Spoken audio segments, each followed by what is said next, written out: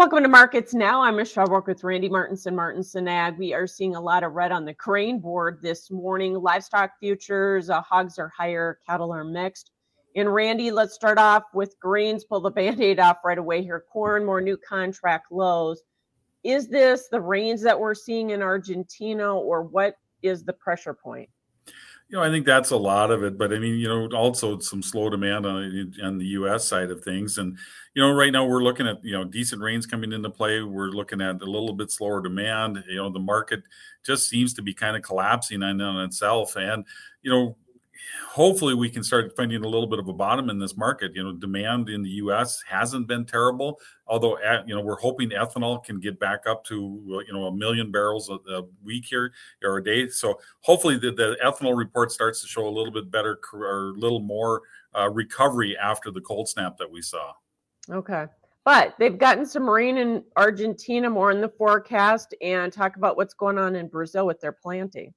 That's a good point too with Brazil. I mean, they're looking at harvest is moving along good for the soybeans. Their planting is ahead of their pace. That's helping to get, the corn planted, and the idea that they're going to plant more corn. And of course, just like here, when things start going, they're growing good, you're going to plant more of the crop that you're into. So the idea is maybe that Brazil is going to see an expanded as far as their safrinha corn acres are concerned. And, with Argentina, they are looking at getting some good general rains over the next 5 days, starting tomorrow. And that certainly is going to help after seeing all that heat. Now, a majority of their corn is in pollination, so there likely was maybe a little damage done, but this rain certainly is going to make a difference. So as we mentioned, we took out the contract low. Where's the next area of support here on the charts in March corn? In March corn, I mean, we're running close to be running out of time. I think part of what the sell-off is that we got a lot of guys with basis fixed contracts, so they're going to have something done too here in the U.S. But next support line is going to be somewhere around that 425 to 430 area, and we're not far off of those levels right now, and it does look like the market's destined to test them. Right. And the deferred contracts have been going down to meet where the last one went off the board, right? The last contract. We are losing the carry in the market as each month comes in. So, yeah, that's exactly right. Soybeans, are we going to test the contract low there? We're seeing double-digit losses this morning. And are we seeing the same factors as far as South America weighing on the bean market this morning? I think we are. We're going to have CONAB numbers out tomorrow, and I think that'll help bring a little light to the soybean market as well. But again, harvest is moving along pretty good in Brazil. Yields are low. I mean, we're still looking at 10 to 15% lower than production than last year, but we're seeing, again, the rains coming to Argentina. Again, most of the crop is in the pollination stage, some sort of critical crop development stage anyway, but this rain is certainly going to help. And I think that is certainly weighing on the market. And yeah, I think we are, a week ago, I wouldn't have thought we were going to test the contract lows in soybeans, but now I wouldn't be so sure. Yeah. And Minneapolis wheat already made contract lows this morning. It has. We're still hitting lows in those. The other two wheats are still holding up above, I believe, their contract lows. But it just seems like the fund's continuing to sell. They have no reason not to be selling this market, and there isn't anything stepping in front of it to slow them down. Yeah, no doubt. The specs have been rewarded here, pushing the short side of the market in all the grains, haven't they?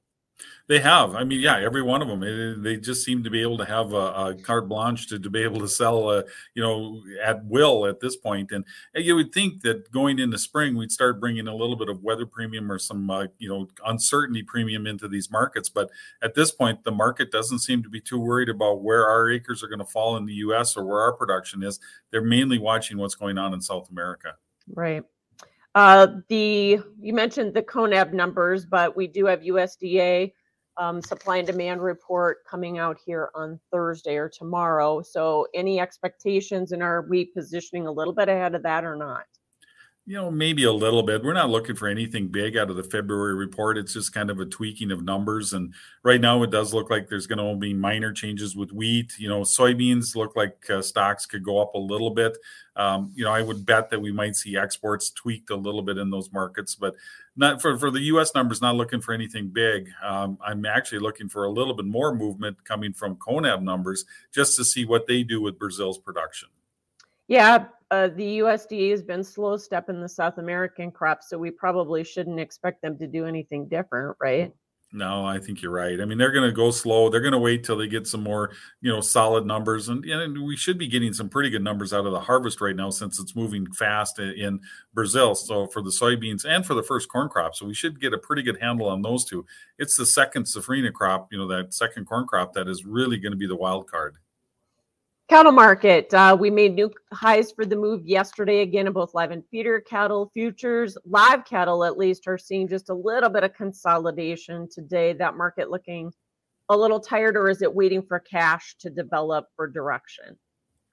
I think it's both. I mean, the market is tired. I mean, it's run up pretty good. I mean, we're above I believe our 67% retracement in both live cattle and feeder cattle from the losses from the September to December.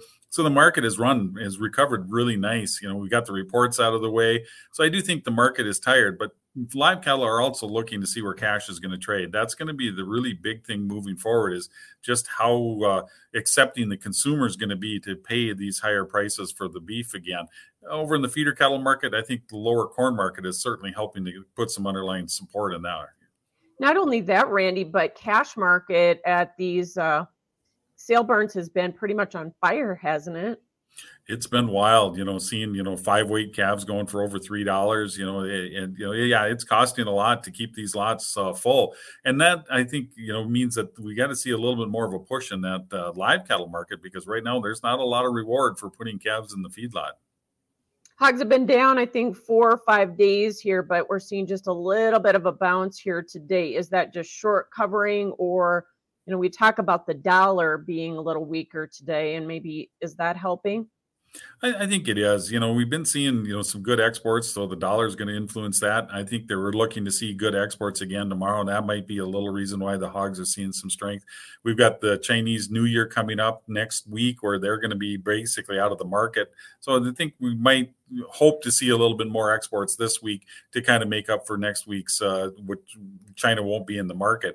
But I do think there is some short covering going on, and, spillover from the cattle as well is helping. All right, thanks so much for joining us. Randy Martinson with Martinson Ag, and that is Markets Now.